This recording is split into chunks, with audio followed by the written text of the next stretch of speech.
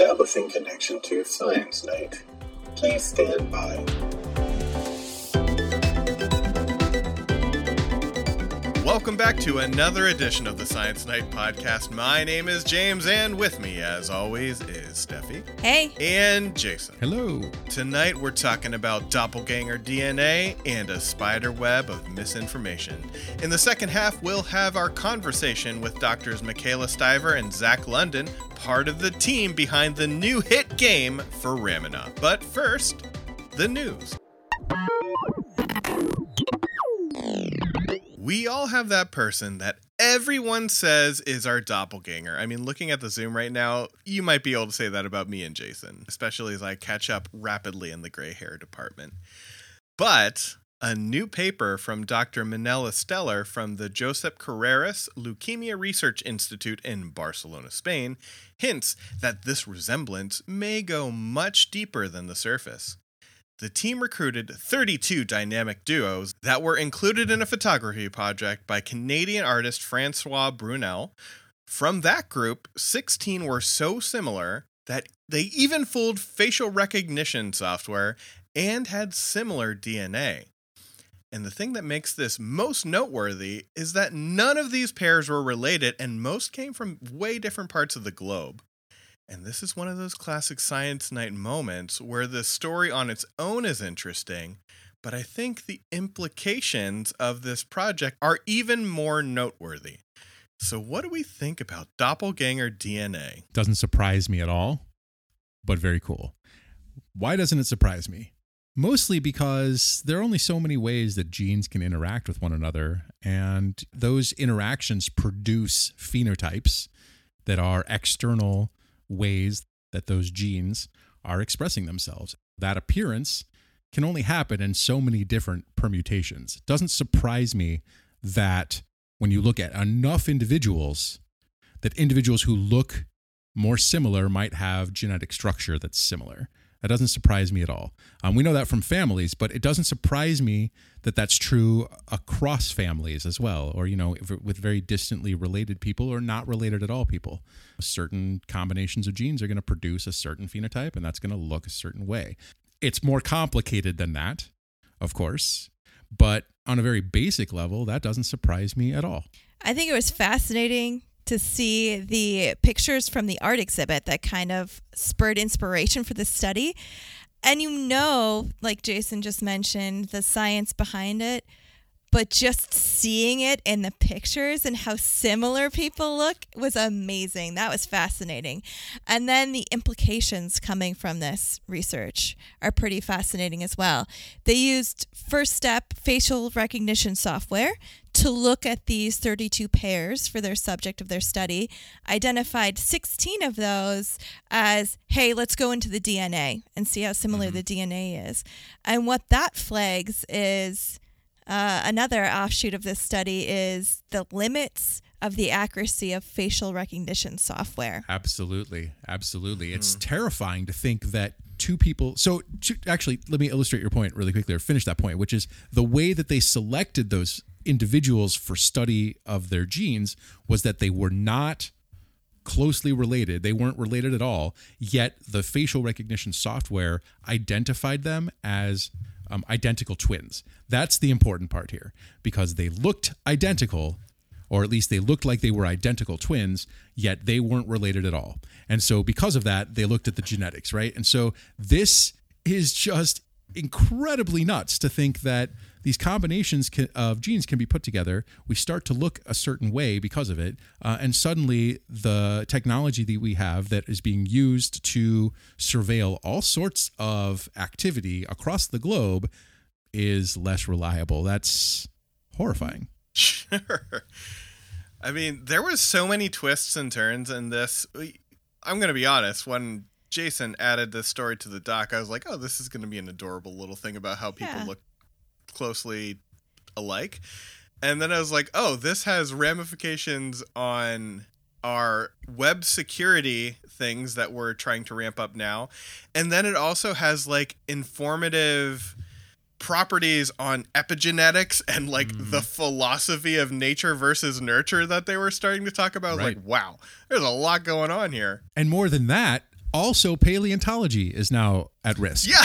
Right? Yeah. Because if we think that similar combinations of genes mean that we're closely related and that certain morphologies, certain shapes of the skull or certain bumps and grooves on bones that, are aligned with some sort of affinity group, if that's just because of a combinations of genes that could happen anywhere, it sort of calls into question any of the stuff that we've thought about in terms of species that are closely related because of morphologies that look close to one another.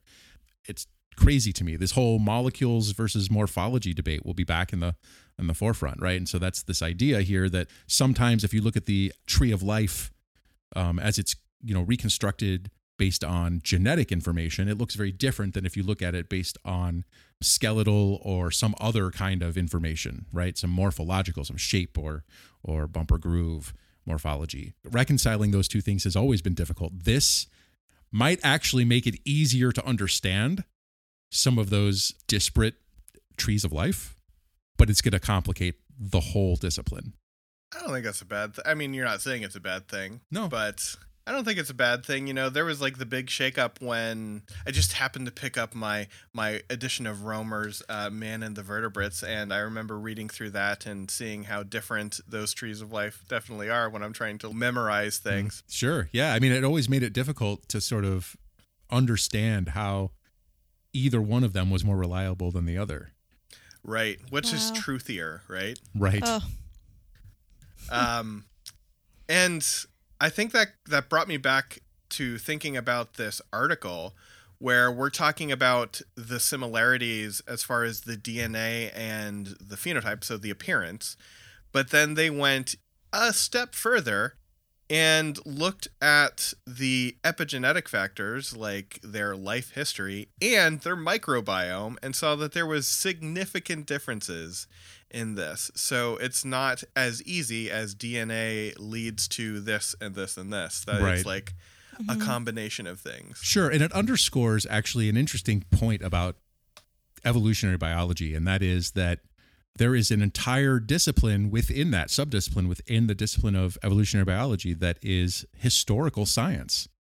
And what I mean by that is that it relies on the history of life on this earth, which is different than other parts of evolutionary biology, which want to explain what is possible versus how did it happen. And that would be the historical aspect, right?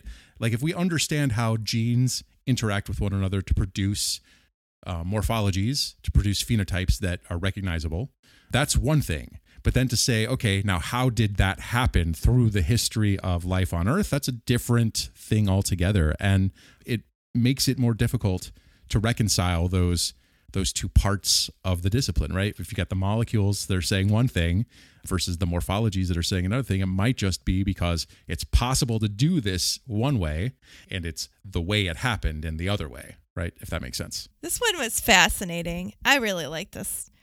Wow. I'm excited to see what comes from this, like what the actual ripple effects are from this article. So maybe I'll throw myself up Google alert to Nice. tell me when things are happening. should totally or maybe do we that. should just reach out to Manella Stellar and see if he'll There you come on the go. podcast.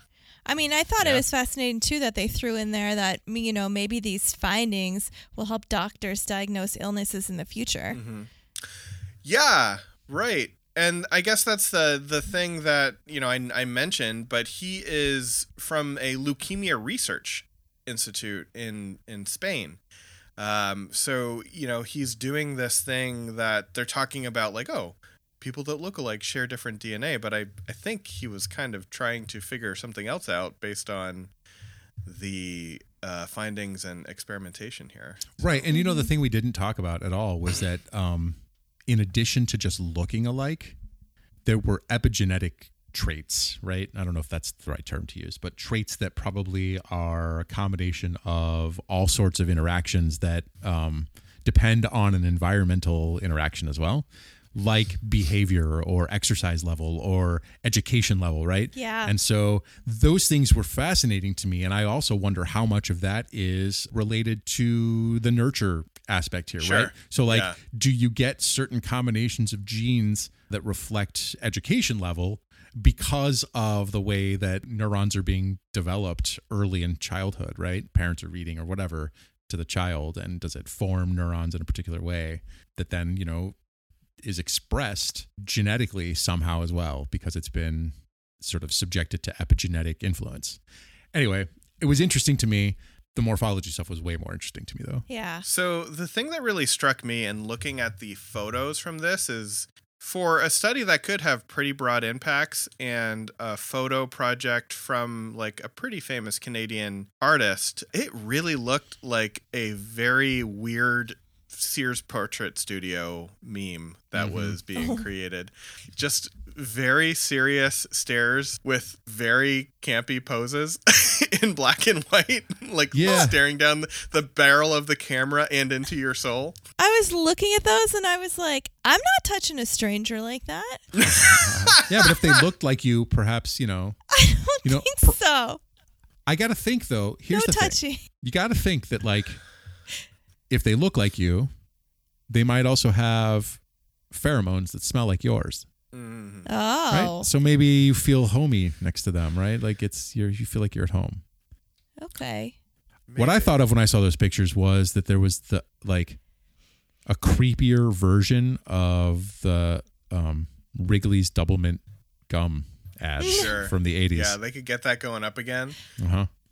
But like a grim dark version of it. The doppelganger right, exactly. version.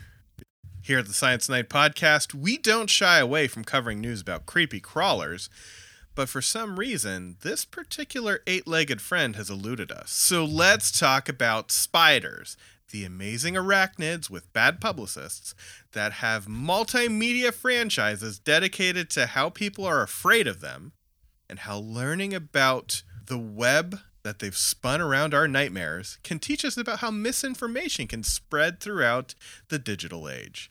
So what do we think about arachnophobia and the spider web of misinformation? I am scared of spiders. So I am one of those people that sees a headline about spiders. I'm going to look at it. I'm going to do it. And it turns out a lot of other people are as well. Yeah. So are you the type that when you see a spider, you're going to burn the house down? No, but they said people have literally been so afraid of spiders that they have burned houses down. In Britain. That happens in wild. America too. I've seen videos, right? I've seen people like try to kill a spider with like some sort of Flamethrowers. aerosol can and a lighter. It's like, yeah, that's in their kitchen. That seems dumb. But I've seen it happen. I've seen the videos. I'm not that. Like, I will like take them outside if I can, if it's not You'll too rehome like in my face. Well, because they are very good for our ecosystem. So I very much appreciate them. Yeah. They're also really good for keeping bugs in your house under control, right? Yeah. I know. I don't typically deal with spiders. I just kind of let them be in my house. But I also grew up in Kansas where there were brown recluses everywhere. And so I've learned to like be respectful of spiders. They don't frighten me. I have been bitten by a brown recluse multiple times. It's not a lot of fun. Yeah. You know, it hurts. It's necrotic. You know, you got to go on antibiotics, but you can coexist with spiders pretty easily. What I found interesting about this story, though, was that in places where there aren't a lot of venomous spiders, the headlines are more sensational. Yep. And they get people riled up. But in places like Australia, where there are more deadly spiders, right, to humans than anywhere else on this planet, you know, so more venomous spiders than anywhere else, the headlines are usually all about the information and not sensationalist. And that is helpful for public health, right? I mean, if you don't get everyone worked up, they can learn to identify the spiders that they should stay away from. Let's break down the study and their findings. So they were looking at negative headlines versus like benign general headlines, and then they were looking at sensationalizing versus informing. And they found that the most negative coverage was from Mexico. The most kind of like benign, they exist, was from Finland, which kind of makes sense. And then the most Informative, as Jason was saying, was from Australia, where everything is bred to kill you. And the most sensational was from Britain, which has 2 poisonous spiders, and I don't think either can be immediately fatal based on a single bite. Yeah. So, and that is where someone burned down a house because of a spider, and that schools have been closed due to false reports of black widows. You're right. Right. And funny enough, the U.S. kind of fell in the middle of all of this. So even in spiders, we're polarized. Oh. Shocker. Just for context, too, when we talk about there's not very many that are venomous or it can hurt you, there's more than 50,000 known species of spiders in the world, and only a few can harm humans.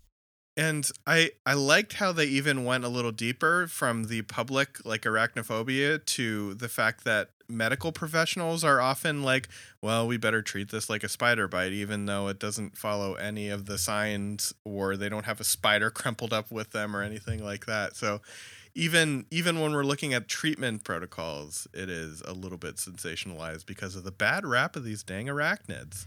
Well, and we don't know enough about them, too. Yeah. So maybe if we were more informed, we wouldn't be so afraid of them. I know after reading this, and I started reading more about spiders, I'm not as afraid of them. So that has helped me. Yeah, I think it would be a wise investment of National Science Foundation money to invest in spider research, given that, with climate change happening and insects migrating, this would be an important way to control that spread, understanding more about how spiders function. But hey, I'm just one person.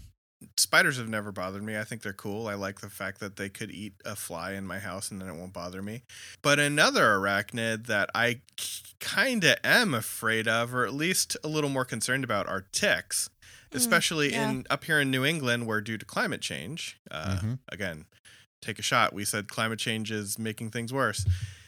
We got all kinds of ticks in New England now, and nothing native that eats them. So we're kind of waiting for things that eat ticks to also make their way up this way to kind of control the population. But for right now, like if you go outside in the summertime and it has rained recently, man, you gotta do a tick check. Make sure you don't have anything crawling on you. But then I read more about ticks, and it's like, oh, the idea that you're going to get Lyme disease if you don't have deer ticks around you is pretty low. And we don't have like the Lone Star tick up here yet. That's probably on its way. It's moving. But if you look at the headlines in Vermont, it's like ticks. You get one near your house, you'll get Lyme disease. You know what you need in Vermont? What? Tarsiers. Tarsiers. Oh, yeah, sure. What's that? Yep, they famously do well in Vermont winters. That's right. Yeah, that's right. Tarsiers are primates. They are creepy looking nocturnal primates. Definitely don't look like monkeys because they're not, but are also not lemurs because they're not. And so they look different than all of them. They're creepy. They have giant eyes. Yeah. Yeah, so they have like giant eyes because they're nocturnal. Yeah, but not Southeast Asia is what we're looking at for tarsiers, yeah. right? Southeast Asia. Yeah, not Vermont. Well, I mean, not yet. Yeah. Not with that attitude, right? Right, not with that attitude. I like that. So one thing I found interesting about this article was they were drawing parallels between spread of sensationalized spider news and circulation of misinformation during elections. And a lot of people trust their local news outlets. Mm-hmm. And so if they don't have factual information from local news outlets and then it gets amplified to the national or international news, that's what they were seeing in spider articles. That's what we were seeing in election news too. So I think that really goes back to responsible journalism when you're doing these articles, because they can get amplified so easily. I liked this error that they found in one of the local articles for spiders. Jumping spiders' venom makes blood flow like peanut butter from a wound. That's not true. It's not true. Be wary about your news sources in all things, especially as we get into another election cycle. Just make sure that you're reading from reliable sources and double checking if something seems a little more sensational than it might be. So yeah, as in all, spiders, wars in Ukraine, election cycles, fad diets. Be careful out there. Well, this has been a little bit depressing talking about misinformation and the fall of like Western democracy and all that good stuff. So I think we should have a little bit of a science night game night. How does that sound? I love it. Why don't we go and talk to our new friends, Doctors Michaela Stiver and Zach London, about their new card game called Foramina. We'll have that conversation after this message from a podcast that I think you will enjoy. Hi friends, Cameron here. I host a bi-weekly podcast called Nature is Gay that explores themes of sex and sexuality and gender expression across the natural world. We talk about pseudocopulation and sociosexual behaviors, asexual reproduction in plants and animals and fungi and every little thing in between. It's a great time. I'm a little biased, but I think you should check it out. That's Nature is Gay, available wherever you get podcasts.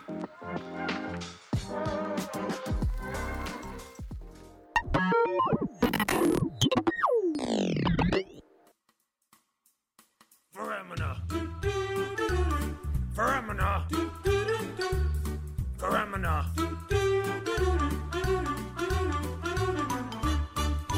Welcome back to the podcast. Tonight we have two very special guests with us. Michaela Stiver, a lecturer in the Division of Anatomical Sciences at McGill University, and Zach London, professor of neurology and clinical neurology at the University of Michigan. And they are here to talk to us about their new game called Foramina, so we can have fun with skull-base anatomy. I'm very excited about this. Michaela and Zach, welcome to the podcast. Thanks for having us.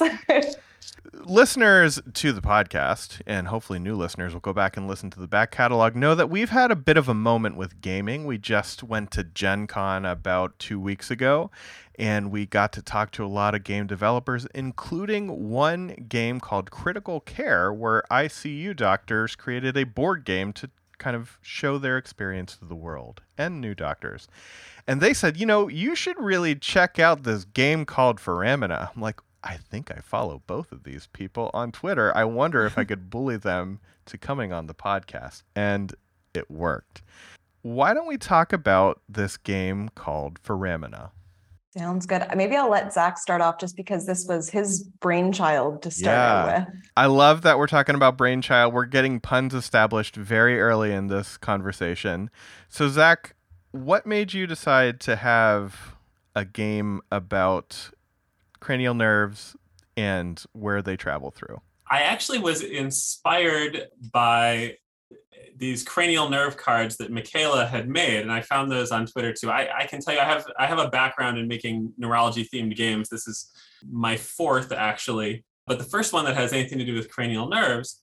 And I started thinking about what game mechanisms that I've really enjoyed playing with and have not ever been able to put into a game before. And I would say most of my prior games have been based on the fact that neuroanatomy is very map oriented, and it's sort of like how we localize in neurology utilizes maps, and how we localize in the central nervous system and the peripheral nervous system, how we find lesions in patients. We kind of think about all these pathways crossing over each other, and understanding those pathways helps us understand how to interpret clinical findings in patients.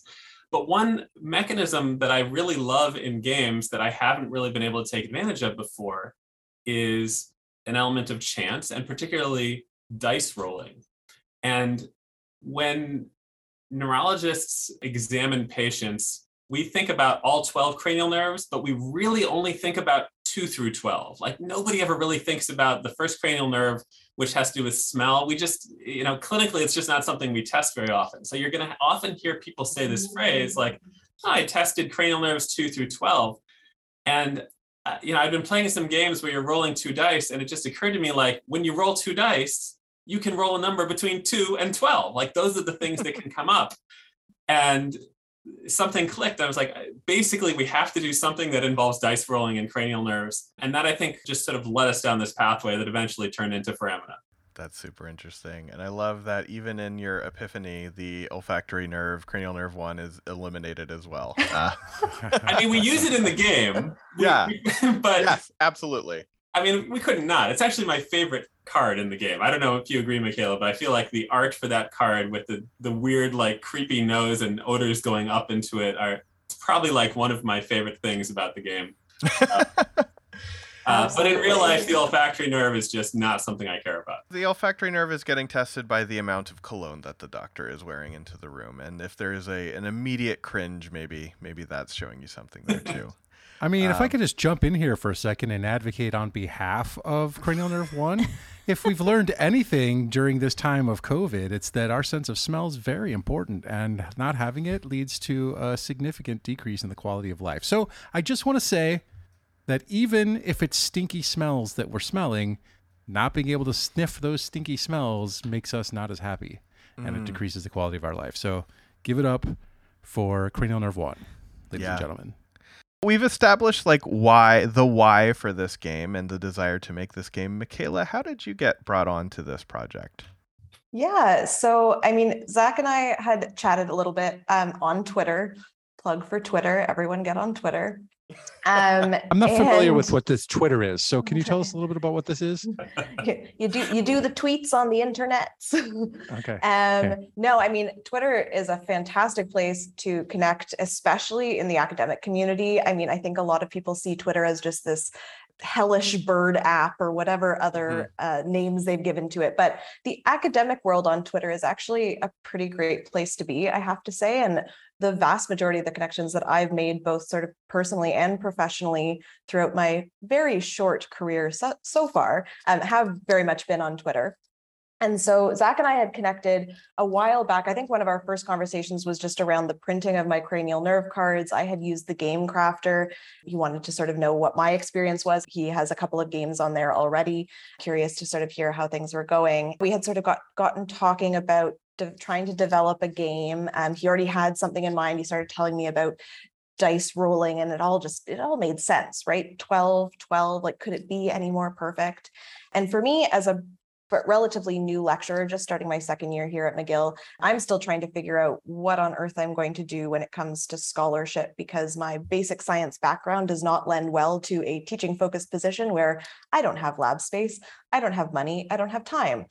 So I want to do something that I genuinely enjoy. And I absolutely love games. I love board games. I love card games. I love dice rolling games. Not a big video game person, I have to say. I get really bad motion sickness. So always been very drawn to tabletop games. And in developing my cranial nerve cards, that is not really yet a full-fledged game, but perhaps one day will be, realize that it's also just a fantastic way to engage students. Whether or not they are actually seeing quantifiable improvements in their grades, I mean, to me, that's very much secondary. If it's something that gets people excited, whether it's students or whether it's just people out there who are like, oh, this is cool, that's partly the goal. Like that works for me. That makes me happy to see people engaging with science and being like, damn, this is really neat. I want to learn more. And especially when it comes to anything neuro, with all the neurophobia that is floating around, I feel like games are just the perfect way to kind of marry, a little bit of childhood nostalgia and a little bit of just the entertainment factor of that game with a topic that is often seen as completely unpalatable to most. Put them together and people start to realize, hey, this is actually kind of cool. And it's not so bad once you start to see all the connections and all of the different ways things work. So, I mean, Zach was kind enough to let me jump on board, and he already had Alex Dye lined up as the illustrator for the game, who many people may have seen his image floating around of like the exploded head man with all the cranial nerves coming out of the brain and going to all their different functions in the face. So I was extra excited about this. So yeah, no, it was really exciting, and I'm so glad that I was able to be involved. So can we take a step back for a minute here and just discuss maybe the elephant in the room for those who don't know, and that is, what is a cranial nerve? What is a cranial nerve? Well, I mean, in strictest terms, a cranial nerve is a peripheral nerve, but specifically a peripheral nerve that's coming out of the brain or brain stem. They have to first and foremost either get into or get out of the skull. And that's what this whole game is about. The magical little holes, the foramina, through which they get from our brain and our brainstem into the wild world of the head. And so the cranial nerves, they will either carry sensory information or motor information. And many times both, and have all kinds of fantastic functions. And in our little description on the back of the box, you'll see some of those. We can taste things, we can kiss things, we can get slapped in the face and feel it. Each of those cranial nerves has very specific functions. They all come through different holes as well. So I'd say that's about it in a nutshell. I'm very rambly. I apologize. No, that was fantastic. That was fantastic. I do have a follow-up question, though, because the very first thing you said when I said, what is a cranial nerve is, well, first and foremost, it's a peripheral nerve. And then we kind of left that. So what do you mean by that, Michaela? Well, so we have a central nervous system and we have a peripheral nervous system. So centrally, we have a brain, and that brain is connected to the spinal cord that runs down our spinal column or vertebral column in the back.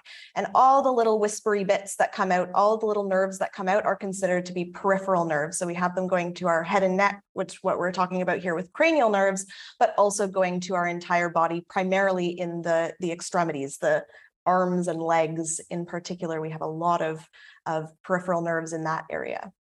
And then all of our skin and all that stuff too, right? So we're just big segmented worms who've evolved a little bit past that. Couldn't have said it any better. Thank you so much. I appreciate that. From a clinical standpoint, when we are looking at people that have neurologic problems, clinical neurologists often do a lot with regards to a physical examination to try to figure out what's going wrong with people. And of course, the brain has to interact with the world. Things go in, things go out. And our physical exam is sort of aimed at figuring out where the problem is. Sometimes we use that as a key to what the problem is. And the cranial nerve examination is kind of a standard part of the exam that every medical student learns. And it's something that I think requires a fair amount of memorization early on, just sort of learning what these 12 cranial nerves are, what they do, how to examine them. And so if you pull certainly a first-year medical student, and you start mentioning these terms, these cranial nerves and these foramina, these are all terms that are very familiar to them on one hand because they've had to learn it for tests, but very unfamiliar to them because for the most part, they haven't really encountered these in real humans yet, other than themselves, I suppose. So I think we wanted to sort of focus on this aspect of something that students often are sort of forced to learn, but make it something that's fun and memorable and uses familiar terms to them. We're kind of building this game up now. We have the reason to create it. We have the people with the knowledge to create a science game in general. And now the part that I'm really interested in, because I have no concept of how you even begin this, is how do you start developing the game mechanics? Like how the game is going to function and work? I guess my approach to this usually is to play a lot of games. I've done that. We all have done that. Michaela's done it too. I would say, I've been a big tabletop gamer for a long time, but that really came to a head during the pandemic. I think I have, school age, now high school age kids. And when we were all stuck at home in early 2020, we basically played a new game every night. And we actually started a little family board game review site. And we've now played as a family and reviewed 140 something games. And it got me thinking, having to write the reviews was very different from just playing the games. Having to write the reviews really forced you to think about, well, what is it about this that's fun or not fun?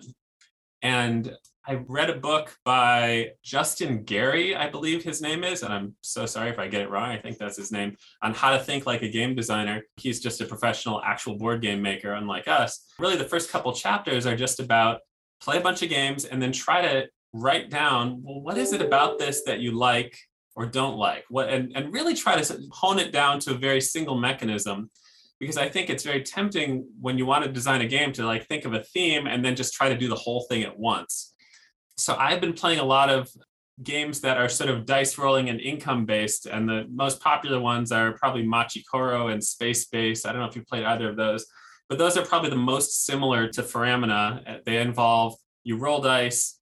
What you roll gives you some money. You use that money to buy cards that allow you to win more stuff when you roll dice. And that's sort of the fundamental mechanism that I wanted to base this off of. And then we just iterate from there, little by little by little by little, playing it and game testing it 1,000 different times and trying out new rules and seeing what works and what doesn't. I haven't played the game yet. I will be ordering this game for both personal use and for the study room, because gotta have fun in the lab, right? I feel like this game has been designed and kind of implemented in a very elegant way, where there is a line between just teaching cranial nerves, like between a cranial nerve lecture and from a game. So there's a nice blend of that. How did you balance the science and the actual game mechanics? Where did you find the balance between how much information are we going to have packed onto this, and we have to also make it fun? For people who are not anatomists, I think anatomy is fun just on its own. I wanted to make this game fun for people who know no anatomy and have no interest in learning anatomy. That was one of the things going into this. I think with some of the past games I've worked on, it was very alienating to people who were not learners or who didn't already know the material. And this one, I really wanted to do something that I could play with my kids. And I feel like a lot of games use words that are unfamiliar. You know, they make up words, right? This is just, we're going to call this a gazonkazonk or something like that. And then you just learn that that's the name for that card. And then you can just sort of play the game without knowing it. So I wanted to make it that you didn't really have to know the cranial nerves to play, but if you do want to learn it, everything is anatomically accurate. It lines up. It tells you both the names of the nerves and the functions of the nerves and where they go through the skull. And so those are all elements of the game, but it doesn't really ram it down your throat. So that's an interesting perspective that you came to this game with the express perspective that you were going to make it so that anyone could play this, not just folks who were familiar with the information and, you know, ahead of time. And so I wonder, did that come out of your board game playing with your family? Did you guys play your games and review them and realize that if they didn't understand the material, that it was much less fun than it could have been had the game not required that sort of base level of knowledge ahead of time? Yeah, absolutely. And I will tell you that my son Malcolm, who, when we were developing this, I think was 13, the first time I played this with him, like the paper version, you know, not the version that's now in the box, but just like pieces of paper with pencil drawings on them, he beat me the first time he played. He does not know his neuroanatomy at all. I mean, he's probably learned some of it now. Whether or not you win the game probably doesn't correlate with your knowledge. Let's say we play Foramina, we have a rousing game of Foramina, and we achieve like the perfect goal of science communication, which is we get somebody more interested in learning about the thing that we're playing. Is there anything included that could be like an easy next step for them to learn a little bit more without just getting like a Grey's Anatomy text? Well, I guess the only thing I can think of is that the game cards have these little icons on them that represent the type of nerve it is. And so, for instance, like if there's these terms that I would say students probably dread, anatomists dread, right? Like special sensory afferent or general visceral efferent. And they have these subcategorizations that, I don't know, I had to memorize these things when I'm in med school, and it just makes your eyes spin around in your head. And we have them represented as sort of colored icons or badges on the cards that if you were to just look at the color or the image, the one, for instance, that goes with the olfactory nerve, just shows a picture of a pizza with some scents coming out of it. There are other types of nerves that fall into that category too. You can just look at the pizza and play the game, but if you want to learn what those icons stand for, there's sort of a glossary in the back, and then that could sort of send people to investigating further if they wanted to learn more about it. I think that's a great addition. Just having that glossary can kind of increase their terminology a little bit more. And I also think using some of those kind of very hard to say, like glossopharyngeal, instead of maybe not using the actual title of the cranial nerves is a good way to get people another area where they could investigate. I gotta ask the question too, like, how did it become a pizza for the olfactory nerve? You smell and you taste pizza, and there are icons for like a hand touching a face for the ones that have to do with sort of your standard type of sensation. I don't know. I guess I could have done a taco or a Kansas City barbecue or whatever it was that you guys think would be appropriate. We could make a follow-up edition with something different that has a different positive odor. Kind of like what Monopoly's made their niche now is we can have the Kansas City barbecue Foramina edition. Regional expansion packs. I guess in Wisconsin you could have some kind of cheese-based cheese curds. It's got to be cheese curds and brats. I am kind of interested in if you are thinking about the future for foramina using not cranial. There's a lot of foramina in the skull base that don't have cranial nerves going through them. Is there going to be like a cardiovascular system expansion pack so that my favorite foramina, the foramen lacernum, can get a little bit love? Yeah, you need a little cartilaginous plug right there in Yeah. foramen lacernum, right? Boom. It's so just- many words. I don't know half these words you're all using. Neither do I. It's okay. I just think it rolls off the tongue real nice, the foramen lacernum. Well, you'll be happy to see, James, when you get a copy, that there are several foramina that do not have cranial nerves that are incorporated into this game. But I'm not going to give away anything more than that. You'll just have to. Oh man, no spoilers here. I can't get the scoop. Does the game provide the English translations of the names of each foramen? Oh, No, I guess That's a good not. question. I don't think I know the English translations of most. Well, I just figure, like foramen magnum, big hole. Big hole. Big hole, Right. yeah. No, know? we should have included like a little Latin glossary. Maybe that'll go on the website at some point. Right. Little. I do love a good etymology lesson. I stick it in all of my lectures, so that would be Right. great. Yeah, big hole, round hole. Right, foramen ovale, foramen rotundum, right, round hole, and oval-shaped hole, right? Right. They weren't very creative, actually. So, No. Michaela, do you know, because I've always wondered this, like we kept talking about this when we were writing out the instructions, why the plural of foramen is foramina. I mean, it even changes the E to an I, and I don't understand if that's Greek or Latin or just nonsense. As definitely Latin. Having not taken Latin or anything like that in high school, I don't have all the background, but as someone who likes to stick true to Latin plurals, that seems to be the go-to for when you have that sort of en ending, which is confusing because to me, foramen, like multiple men, sounds like multiple foramina, but it's one foramen. Ooh, now I've got myself twisted in circles.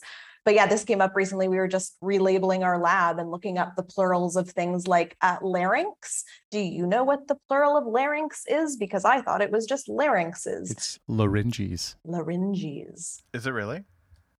It is. Yeah, it is. It's an awesome word, isn't it? It's not what I would have gone with. Larynges and pharynges. That's awesome. Mm-hmm. Huh. And phalanges. See, it makes sense, right? Oh, Yeah. phalanx and With the phalange. X, Okay, I'm yeah, back on exactly. board. Yeah. So now we've gotten to linguistics talk. We should bring David J. Peterson in and can create a language for human anatomy that is not Latin or Greek. Wouldn't that So- be nice? Just another thing for the students to memorize. Who did you pick for your test audience?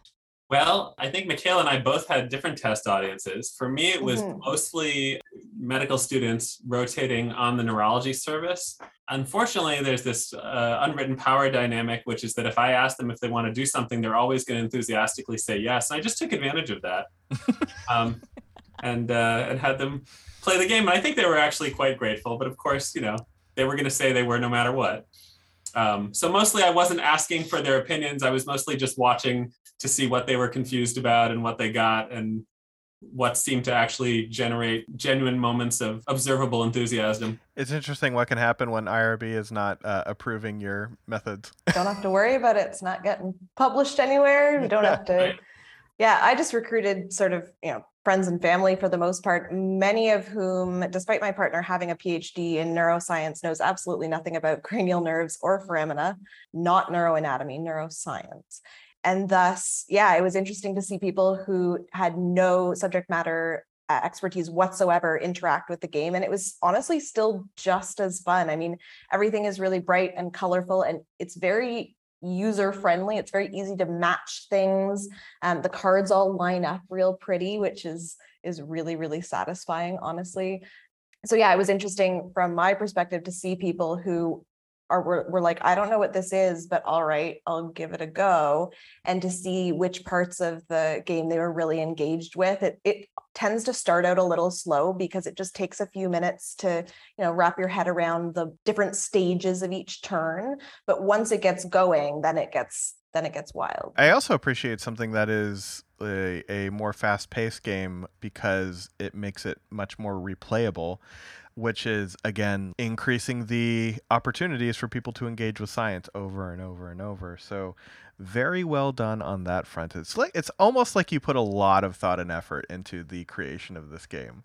I guess I would just speak games in general, why I think they're good for learners. And again, most of the learners that I work with are medical students and residents. I'd be curious to see those of you who work with other learners if you think these rules apply to the types of learners you work with. But with medical students, it's hard for them to get to where they were in life without at least a little bit being innately competitive people, because you have to do well in high school and college, and you are, for better or for worse, sort of competing with other people to try to get into a limited number of spots for medical school.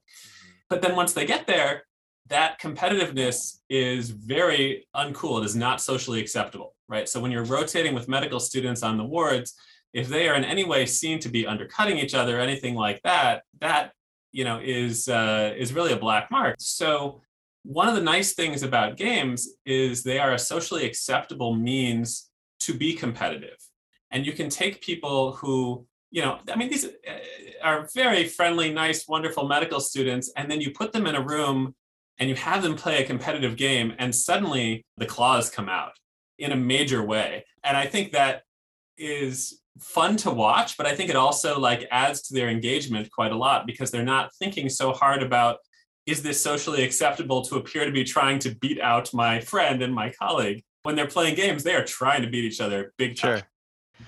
I almost wonder if that works as a pressure relief valve too, where people who have to be very professional in front of each other all the time have the opportunity to vent in a different way and still have that professional relationship maintained as well. So I was fairly recently involved in developing a game with some students at the University of British Columbia and Claudia Krebs and all of her wonderful Hive folks over there. And in developing this game, it was also to be suited for medical students, but still be playable by anyone. And so we did a little bit of user research, because I had sort of said, I don't know, do they want a competitive game, or maybe they want a cooperative game? Maybe they want to be able to take a step back from all that competitive, angsty energy.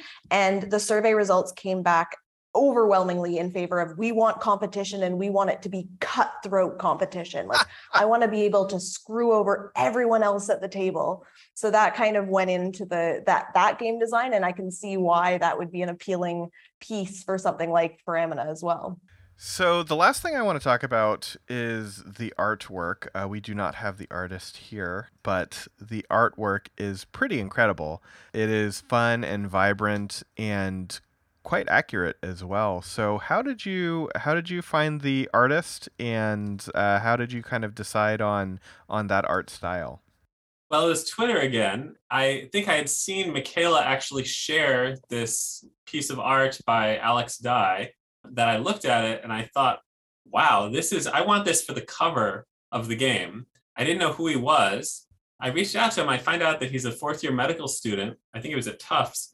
And I just sort of, emailed him out of the blue and was like, hey, could I just license this one piece of art for this game? It didn't even occur to me at the time that he might be willing to do more. And he wrote back, he's like, sure, I've never licensed any art before, but I'll do it for not very much money. And I was like, did you say you're a fourth-year medical student? Does that mean you're doing nothing for the next 3 months? Because this was the end. This is in the spring, and they have their match, and then they kind of do nothing until they move, and then they start internship. And he was going to be a surgery intern, at Duke. And I can imagine day one of being a surgery intern, we're never going to hear from this guy again.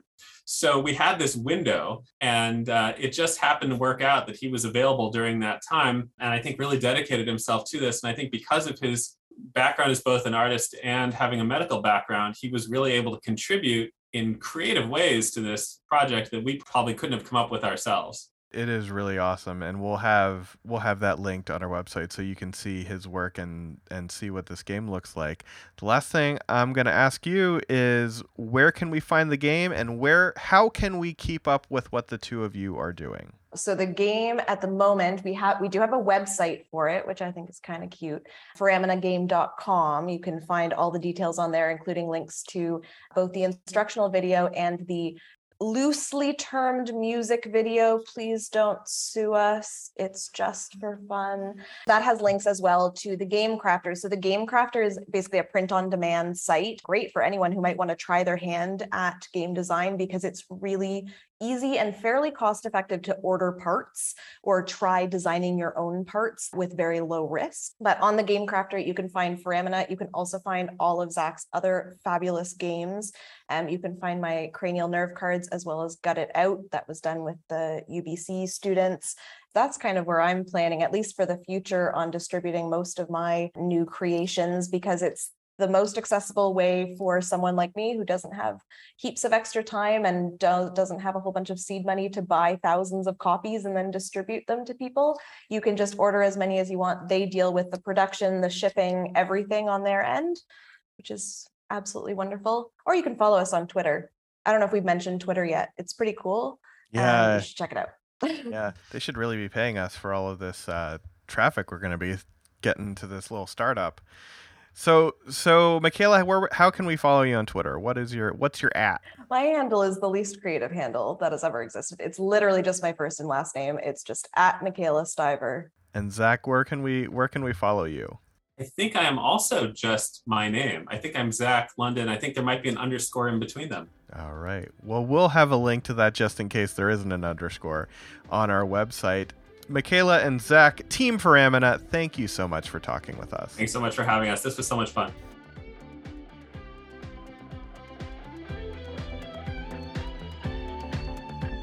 You have made it to the end of another episode, but fear not, we have lots of stuff coming your way, so make sure to follow us on social media. If you want to follow me, I'm @James_Reed3. Steffi, where can everybody find you? You can find me on Twitter @SteffiDeem or on Instagram @Starshippin. And Jason, where can everybody find you? As always, on Twitter @OregonJM. You can follow the podcast @SciNightPod and check out our website, SciNight.com, for past episodes, the stories we talk about, and the people we talk to, and of course, our merch. There is lots to see, and you can see it all at SciNight.com. And we are done with the Gen Con special episodes, which means James gets a little bit of a breather going into the fall. So we will be back in 2 weeks with a new episode. And until then, have a great night. The Science Night Podcast is a proud member of the River Power Podcast Mill. To find out more about our shows, go to riverpower.xyz.